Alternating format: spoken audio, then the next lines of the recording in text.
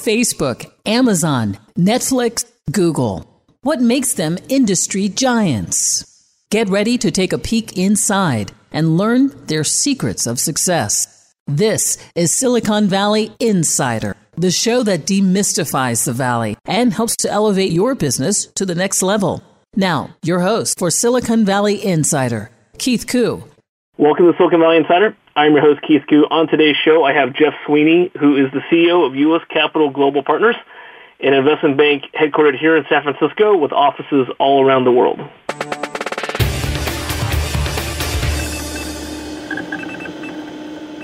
On this week's tech news, a lot of things are going on. First up, I want to talk about what contact tracing is.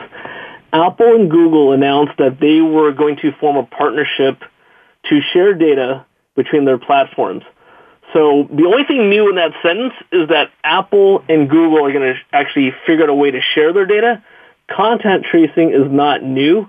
This is the technology that combines your geolocation with your computers and your devices. So for instance, the fact that in some countries we can now monitor phones of people that might have had coronavirus and see what their patterns have gone to, not just other countries, including the United States. We knew that during spring break in Florida, a company tracked publicly available cell phone data anonymized to the end user, and that as they spread out over the next 10 days, these 5,000 spring breakers interacted with almost 1 million people across the United States. So that's what contact tracing is. There's a lot of privacy questions, of course, that are coming out. But in terms of effectively notifying people right now when they opt in, you'll be able to get an alert that, let's say I walked by somebody who had coronavirus and they disclosed it via their phone platform. It's conceivable that I'll get an alert on my phone that had happened. Also, I just read that 300 universities across the world are jumping on the bandwagon because they also want to share their data too. Also announced was the extension of the stimulus package for the SBA Paycheck Protection Program. On our show last week, we had John Chang, former CFO and former mayor of Piedmont, California, and Tong Chen, former deputy CFO of the Small Business Administration itself, and they gave a lot of useful advice on how to get through the Paycheck Protection Program. And then, of course, the government announced that money had dried up and people were very discouraged. So my advice is get your applications back in as soon as possible. The Senate just approved it. Later, the House and then the White House will have to approve it as well, but that should offer up some additional stimulus. I also want to talk about Zoom and other web conferencing platforms because of how much usage, way beyond just what corporate users are using. Now a lot of individuals through education, through families, those companies, they're getting slammed right now for having inherent security flaws that were not known until this happened. I know that Zoom and other companies are definitely rushing to get their security patches out there, so be sure you're on top of it to download. And the last thing I want to talk about is a lot of folks have gotten error messages when trying to get their stimulus checks. So the IRS gave automated payments to many, but for some who did not receive payment, they had to actually log into the IRS website and request payment. And a lot of them got the error message that payment status is not available. Well, here are a few of the reasons why that might be. One is you're not eligible for the payment. Also, you're not required to file, or you did not file a tax return for 2018 or 19, and also you just didn't have the complete information that the IRS could match to. And quite possibly, due to the system being overloaded, the default was just that your payment wasn't available at the time. I would encourage you to double-check your source documents and to try again, and that's the Tech News of the Week.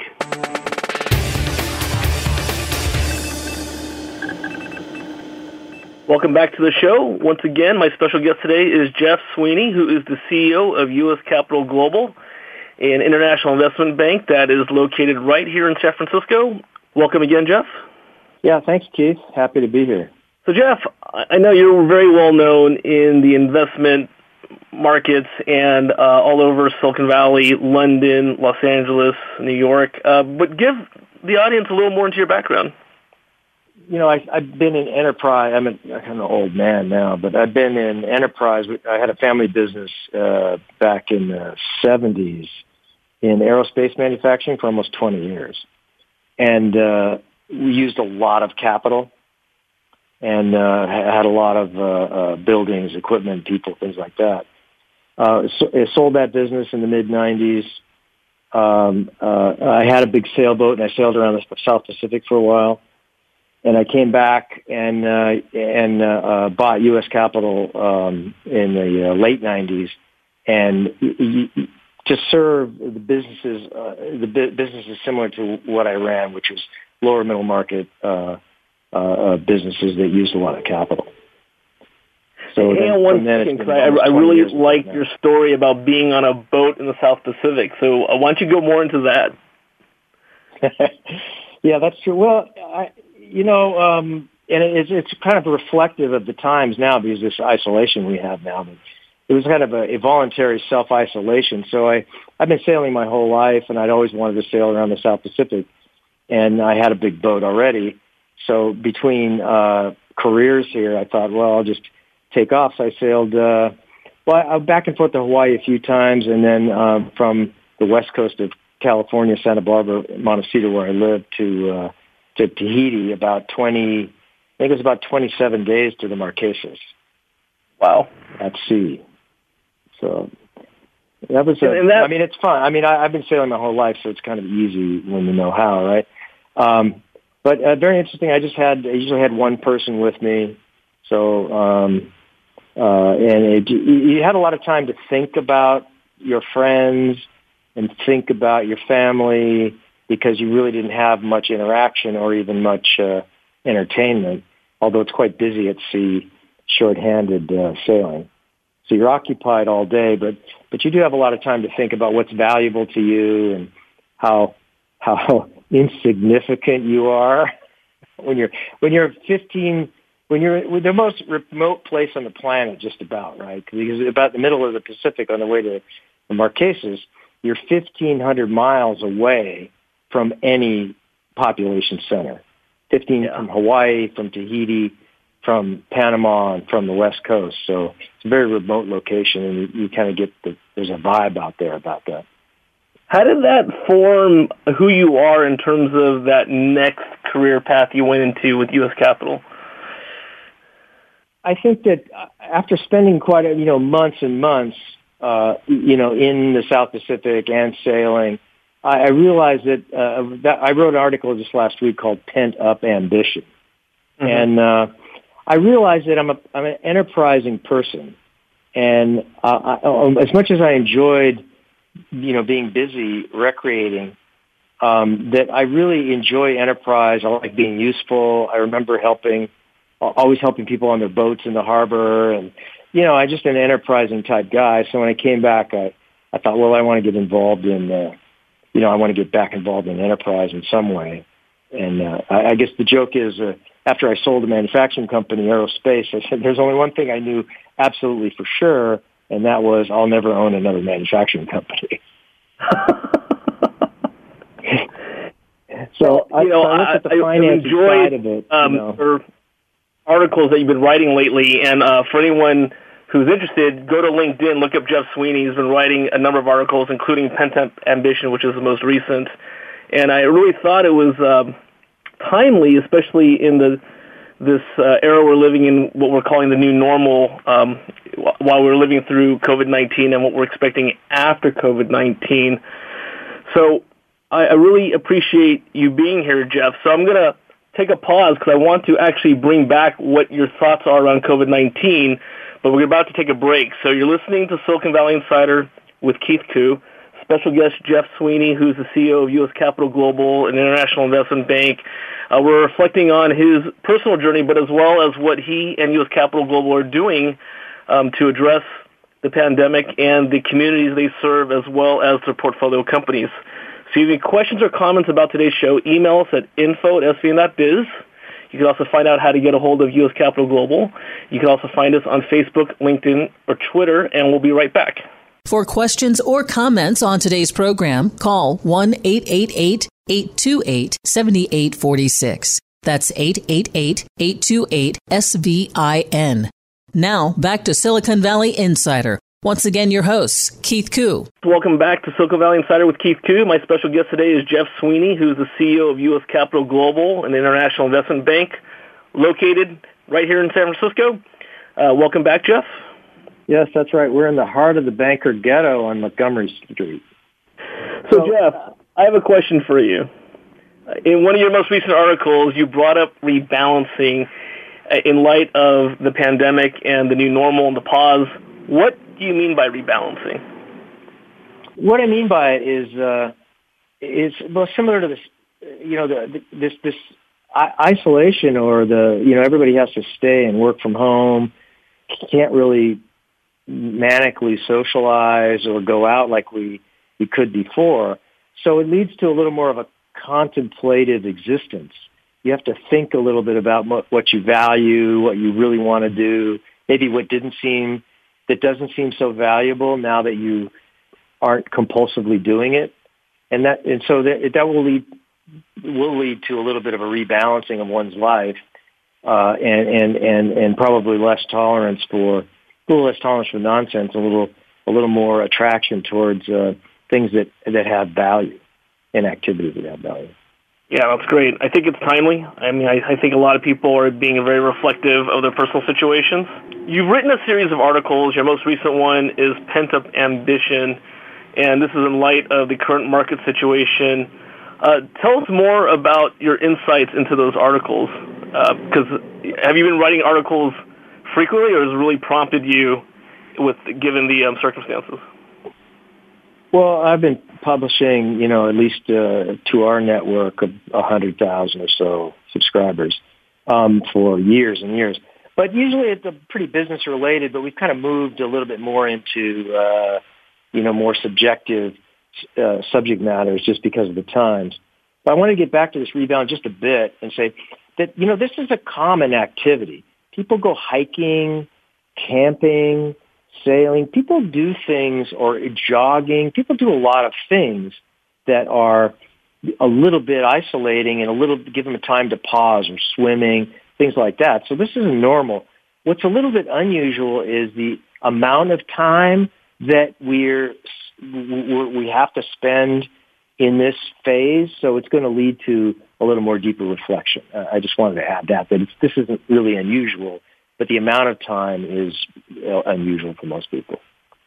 So when it comes to the pent-up ambition, I think this is what I found sailing, is that I enjoyed, horsing around, but I realized that when I got into port and I started socializing again, I really wanted to be helpful, because I'm an ambitious guy, and it wasn't always ambitious making money, but I just ambitious being useful to the community, other people, and some of the rewards from that are monetary, but a lot of them are just self-satisfaction. So I felt that pent-up ambition when I'd come into port, or when I came back from long sailing trips. And I think I feel that a lot of people, and I feel that myself, that we're kind of getting anxious to kind of get back at it and start being useful to the community, start backing our enterprises, which we value, or we wouldn't do them generally.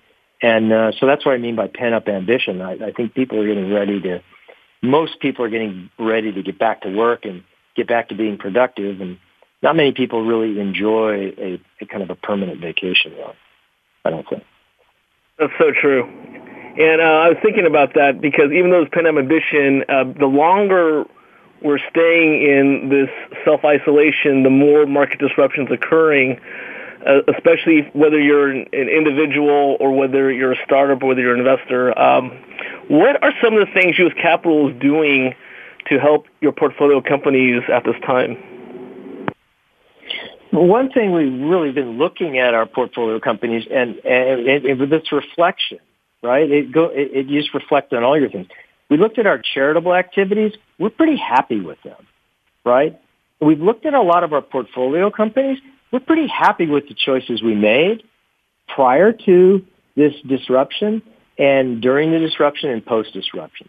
because we've always been inclined towards positive social impact companies in general, right?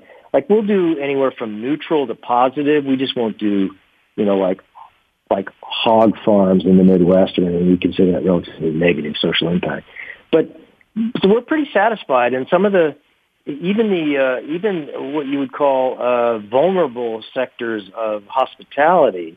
One of our portfolio companies in Paris run some very popular clubs and cafes, but they have relationships with really big brands like Live Nation and things like that. So on the rebound, their demographic of young risk-taking people that want to get out and do things, and their alignment with large venues probably is going to have them rebound more quickly than, say, a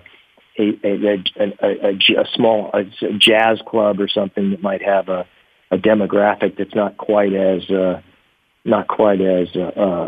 risk-taking or are going to come out as quickly. It might be a slow recovery for a group like that. So when we look at our portfolio, we see a lot of companies they're always kind of innovative. They have an angle, and I think they're going to do very well through this, through the problem and through the rebound, which I think is going to be pretty robust in a lot of sectors. Slow in some and robust in others. That's interesting. You're saying that large venues will make a comeback sooner rather than later. Well, you have to think of the demographic, right? So if it's this particular pandemic, right? The profile of the at-risk person is quite different than the demographic of this particular hospitality club manifesto, right? It's a younger group. They have an outdoor venue on the Seine. They have that group's going to come back pretty fast because they're not so much at risk disease-wise, and also they're more risk takers anyway, and they're more interested in social interaction than, say, pensioners like myself. So, right. So I think so you look at that, and they're probably going to rebound pretty quickly when they're allowed to, right?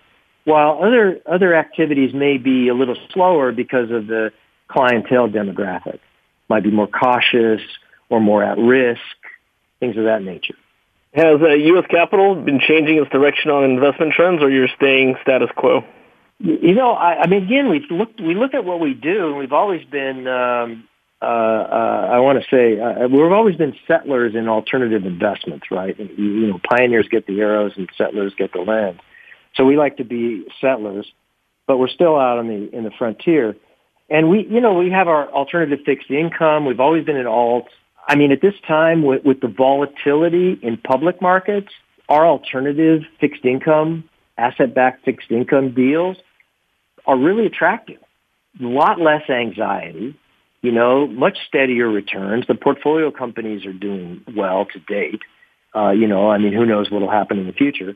But when you look at the rebalancing of one's portfolio from public or from growth equity to fixed income, right? And then you look at from public securities to alternatives. There's the trend happened during the financial crisis to move a little more to alts because of their inherent stability. And I think that this recent volatility, I think clever people are looking and say, you know what, I really ought to rebalance a little bit into some alternative, at least alternative fixed income that's a little less volatile, because my other portfolio is kind of nerve-wracking to watch on FNN, Thanks again, Jeff. I'm just going to take a quick break. So you're listening to Silicon Valley Insider with Keith Koo, special guest Jeff Sweeney, CEO of U.S. Capital Global. Any questions or comments about what we're talking about today, email us at info@svn.biz. You can also find us on Facebook, Twitter, or LinkedIn, and we'll be right back with more of Jeff.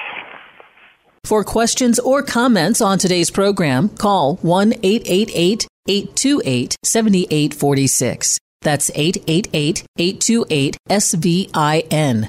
Now, back to Silicon Valley Insider. Once again, your host, Keith Koo. Welcome back to Silicon Valley Insider. I'm your host, Keith Koo. My special guest on today's show is Jeff Sweeney, who is the CEO of U.S. Capital Global. an investment bank here in San Francisco with offices around the world. Jeff is talking about how people can react to their investments during the pandemic. For this week's Cyber Tip, I'm going to talk about a strange case where a recent hack of a cryptocurrency netted the hacker about $25 million between Ethereum, Bitcoin, and some other cryptocurrencies. What was unique is that the hacker, after being successful in taking out the money, cryptocurrency, also then returned it all, which is strange. So the case is that there's a platform called lendf.me. It's an open source marketplace, and they are part of a group of protocols in decentralized finance, or DeFi. Like many things, when we talk about these types of hacks, just a reminder that the cryptocurrency isn't hacked in itself. It's the marketplace, the exchange, the transfer mechanisms that get hacked. So it's not the currency in itself. The reason why it's expected the hacker return the money was because they had left a lot of breadcrumbs, or in essence a trail that could easily be found so that they would ultimately be identified. So they thought it was just safer to return the money. This is just a reminder, because we haven't done a story on this in a while, that while the cryptocurrencies have themselves never been hacked, exchanges and other online trading platforms do get hacked, and get hacked quite often. So with anything related to a cryptocurrency or any currency, always be sure of the infrastructure. And if it's a technology you don't understand, you should probably just be best to avoid it, or have a friend or a family member or an advisor that does understand, so they can keep you safe. And that's the Cyber Tip of the Week. Welcome back to Silicon Valley Insider. I'm your host, Keith Koo. Once again, I'm joined with Jeff Sweeney, who is the CEO of U.S. Capital Global. Welcome back, Jeff. Well, thanks, Keith. Hey, Jeff, earlier in the show, we've been talking about current situation with COVID-19, the pandemic. We talked about your recent article on LinkedIn called Pent-Up Ambition, and really addressing this leader class, investors, entrepreneurs, business owners. What do you think each one of those groups should be thinking about currently? I know at the end of the show we'll be talking about the future, but what do you think they should be thinking about right now? Well, we, meaning I'm kind of the group, right? I mean, we're always thinking about innovative solutions to problems that present themselves, and we're in a situation now where we have a lot of unique problems that have fallen in our lap over the last 60 days or so.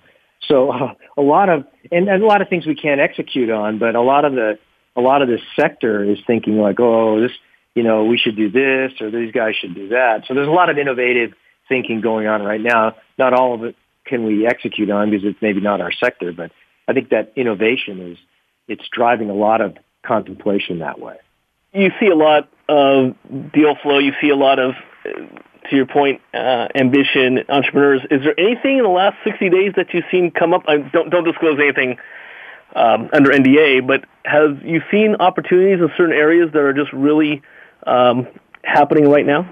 Well, we have, we've got a couple of companies that are portfolio companies that we're raising additional capital. One is interesting because we like companies that have a positive social angle to their enterprise. And one of them is like Takeout Group, right? A Danish company, family brothers, been in business a long time. What they do, they have a software as a service that connects gig economy delivery people with restaurants. Mm-hmm. And everybody's going to go, well, that ship has sailed, right? You've got the usual suspects in that space. But they have an angle to this that's unique, and it's more community building. Because what they do is they provide a link to the gig delivery guys, the same guys the other name brands use. But then they provide the client data to the restaurant.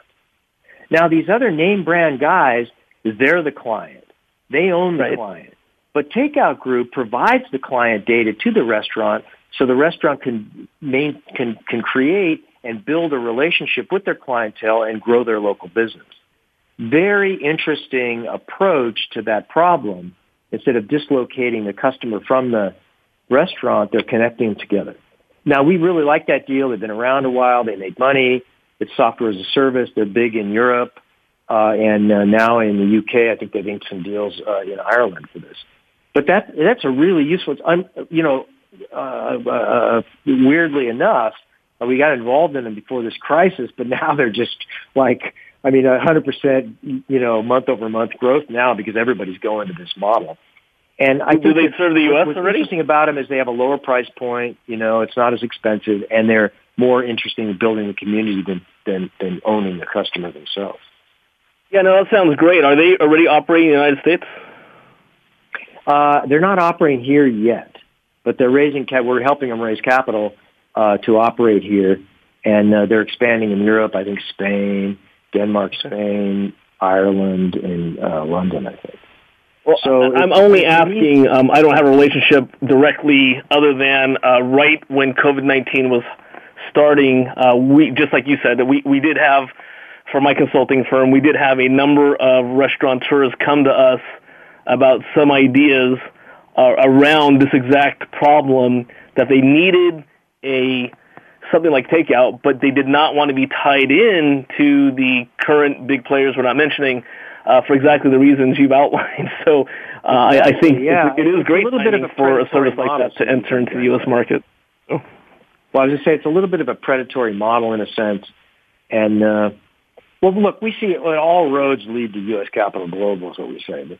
But look, I've seen a lot of different models, and some people have a more Soviet-style, model for the future where everything's made in a dark kitchen, and you just order your pad thai, and it comes from some, massive kitchen. And I had a guy pitch me something from the UK on that the other day. Dude, the Soviet Union collapsed.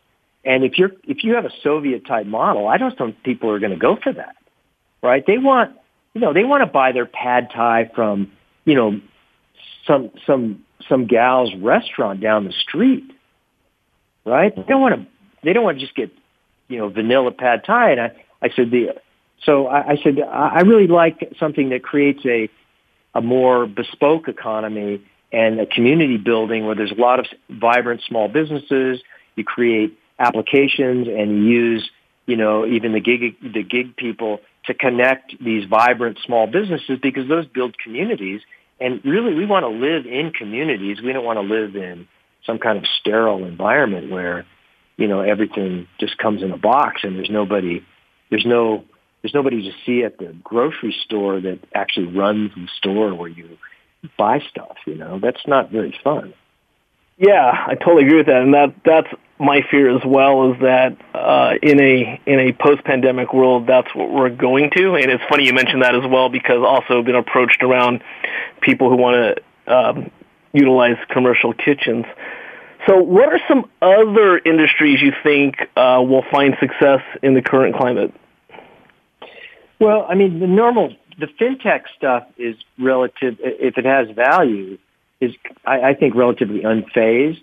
Like we have another client, EquiBank, which is EquiTrade, EquiBank. They're an international, fully licensed bank. And they're under a Caribbean banking license. They can custodian digital assets, any manner of digital assets, as well as fiat. And they have a full banking license. There's not that many in the Caribbean. And if you have an international account with them, you can wire or ACH money to any bank in the world, any First Class, HSBC, Wells Fargo, anything like that. So you can custodian digital assets with them, and then you can transfer to fiat to your account, and you either can have a debit card or you can wire it to an international bank. Neat company, bank on a phone, right? But they're primarily for enterprise and for high net worth, and also for funds, because there are no banks that cater to funds in the Caymans, and they're the guys there are just ex-bankers with digital DNA, right? But they're really straight, real banking, no fuss bankers, right? But they do have some digital DNA, and some application DNA. So they're kind of making that blend. So they're like they're a little bit like a consumer, like some of these Monzo, some of these European guys, but they're international and they're for a more bespoke clientele. Very interesting thing. That's great. I mean, figuring out the KYC involved with that, that would be awesome. So if they've done that, it's very promising. They have to be. They have to on-ramp clients to international and U.S. banking standards. And then once you're in that world, then you can move money around unfettered, as they say, right? So they're very strict and very sophisticated on their AML and KYC, and even businesses, which is much more complex because of the ownership and related party structures. But they're really good at that. And then once you're in that network, now you're in an international banking network, and you can do unfettered transfers all over, as opposed to some other banks that are weaker or are not as well recognized, where they're not really accepted into the international community. There's a number in the Middle East and things like that are a little bit darker, and they just don't have that. They don't have that corresponding bank relationships with the big banks like these guys do.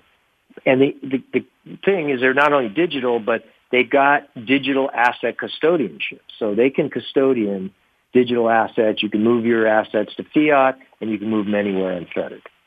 So it's very, very interesting. And also you can get debit cards. So theoretically, you can borrow against your Bitcoin, put it into your fiat account, use your debit card to buy a Lamborghini in Monaco. Great. You and I have been around the blockchain and digital asset cryptocurrency space for a number of years. So the fact that there are now companies getting closer or actually realizing what was considered like the holy grail about 2 years ago, that's fantastic. And I think that will help with the adoption and the comfort level of, I refer to as not just a fintech, but actually people getting comfortable about the technologies behind that. So that's great. Well, look, we need to move away from the concept that any digital assets are just a modern version of Silk Road, right? Right. It's absolutely not like that. But even though the old school, the big banks kind of still think that way, but it's really not like that anymore.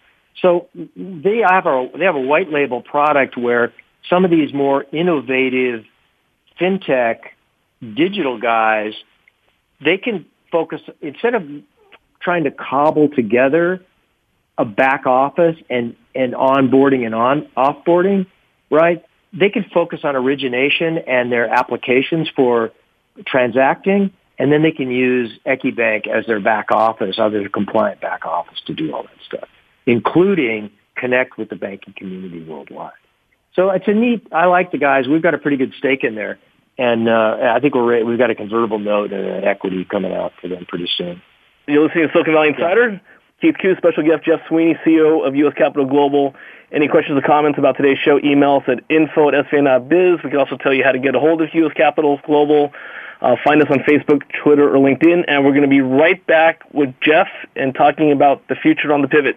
So don't go away. For questions or comments on today's program, call 1-888-828-7846. That's 888-828-SVIN. Now, back to Silicon Valley Insider. Once again, your host, Keith Koo. Hey, Insiders, welcome back to Silicon Valley Insider with Keith Koo, special guest Jeff Sweeney, CEO of U.S. Capital Global, an international investment bank headquartered here in San Francisco. So, Jeff, in your view, what does the post-pandemic world look like? Certainly there'll be, I was talking about today with my marketing staff. I mean, we have a new globalism and a new nationalism, right? It's not the nationalism that was 3 months ago. It's a new nationalism. So there's a regionalism that's happening now. There'll be a lot of regional opening that happens because there'll be certain regions that are relatively safe, that just didn't have a lot of exposure. And there'll be some regions that are still a little tough, and so they'll have a little bit slower to open, same with countries and things like that. And so that's what will happen. So you'll see some areas where there'll be a little bit of restriction probably on interaction with problem areas, right? So there'll be the interaction or the movement of people and things like that will probably be a little slower, right? Because of the concern of recontaminating an area that's pretty clean. But then within the area that's pretty clean, they'll be able to open up pretty quickly. So that's what you'll see by these rolling and different kind of openings. Same with countries. But there will be a lot of caution about interfacing with problem areas until they settle down to until the virus settles down to a non-viable exposure level, right? Like tuberculosis is non-viable. It's a non-viable virus. There's tuberculosis in the world, but it's so small, it's not really viable as an epidemic or a pandemic. You see what I mean? Right. Same thing will happen with this virus.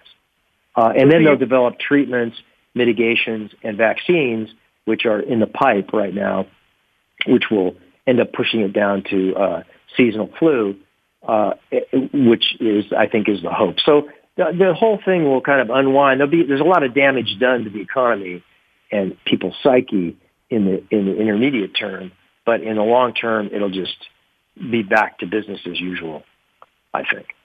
Now, in the intermediate time, even restaurants. I mean, suppose there's a little more social distancing at restaurants, right? So I think with the delivery services that are popping up now and the use of the restaurants for delivery, that because of maybe a less density at your favorite restaurant, you might want to go, well, let's go get some pad thai tomorrow. Oh, shoot, they're booked because they only have 2/3 or half the seats they used to have. Well, that's all right. We'll just order it in, and it'll show up at our house, and just eat it at home because I want that pad thai, right?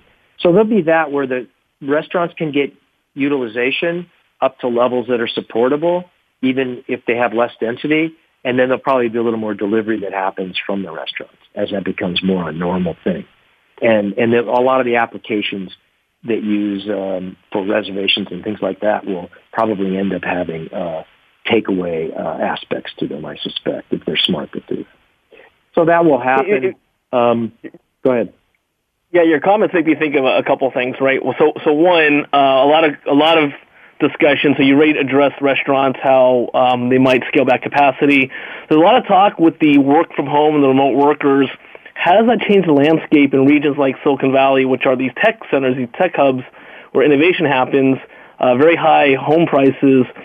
Do you think that gets affected at all, that just because of the situation around the pandemic, less demand for housing, or do you think it doesn't really significantly change that much just because we're that innovation hub?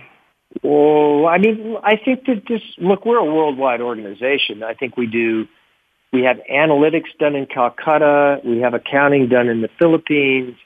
Our digital marketing is done in the Ukraine and Moscow. We've got a London office. We've got a San Francisco office. So we're already operating in most all time zones, depending on the activity. So, but we're usually a little bit ahead of the curve. So I think that will happen a little bit. There'll be some things that are geared towards being done in various locations. And there are other things like that need to be done. You need to have face time. You need to see people in the office doing things. So I think there may be, again, a rebalancing or a reexamination of what needs to be done face-to-face and what can be done off-site. I think there will be a rethinking of that a bit. I'm not really sure about the housing price implication, but I think there will be a little bit of a rethinking. I don't think it'll be a revolutionary change, but I think there'll be an incremental thought processes about that, well, maybe we should have that. So just a couple minutes we have left, Jeff. Time's gone really fast. Yep. What's your opinion? You think we go back to the way it was, or do you think we go to whatever people are referring to as the new normal, or somewhere in between? What are your thoughts? Back to the way it was. There'll be incremental changes, a little more contemplative. You're going to think about your relationships a little bit, but it's going to come back the way it was. I mean, this is the thing that's just in closing. But the thing unusual about this is it popped up. It was very contagious. There was really no effective mitigation treatments, meaning if you got sick, they didn't have any treatments developed, and there's no vaccine. As soon as those things develop, where A, if you get it, you can get some effective treatments, and B, if you can get a vaccine so you don't get this or an iteration of it, then there's really no reason not to move back to a very similar type economy that we had before. I'll bet there may be a little bit of change in people's thinking about what they needed to do. So they'll be capable of doing the similar things, but you may be a little bit thinking, well, you know what, maybe I don't even need to do that, right? And that's what maybe a little bit of change in that where you might maybe I'm just going to change my behavior a little bit because I realized when I couldn't do that anymore, I didn't really miss it. There may be a little bit of that. Well, Jeff, thanks. I mean, that is a fresh perspective from all the doom and gloom a lot of people are saying, so very well-balanced, reasoned response. So thanks again for being here. I can't believe we're out of time already. I'd love to have you back on again sometime. My pleasure. I really enjoy the conversation. So you've been listening to Silicon Valley Insider with Keith Koo, special guest Jeff Sweeney, CEO of U.S. Capital Global, an international investment bank here in San Francisco. Any questions or comments, email us at info@svn.biz. You can find us on Facebook, Twitter, or LinkedIn, and you can re-download the podcast, and we'll see you next week. You've been listening to Silicon Valley Insider with Keith Koo. For questions or comments on today's program or to schedule a complimentary consultation with Keith about your business, call 1-888-828-SVIN. That's 1-888-828-7846. 888-828-SVIN.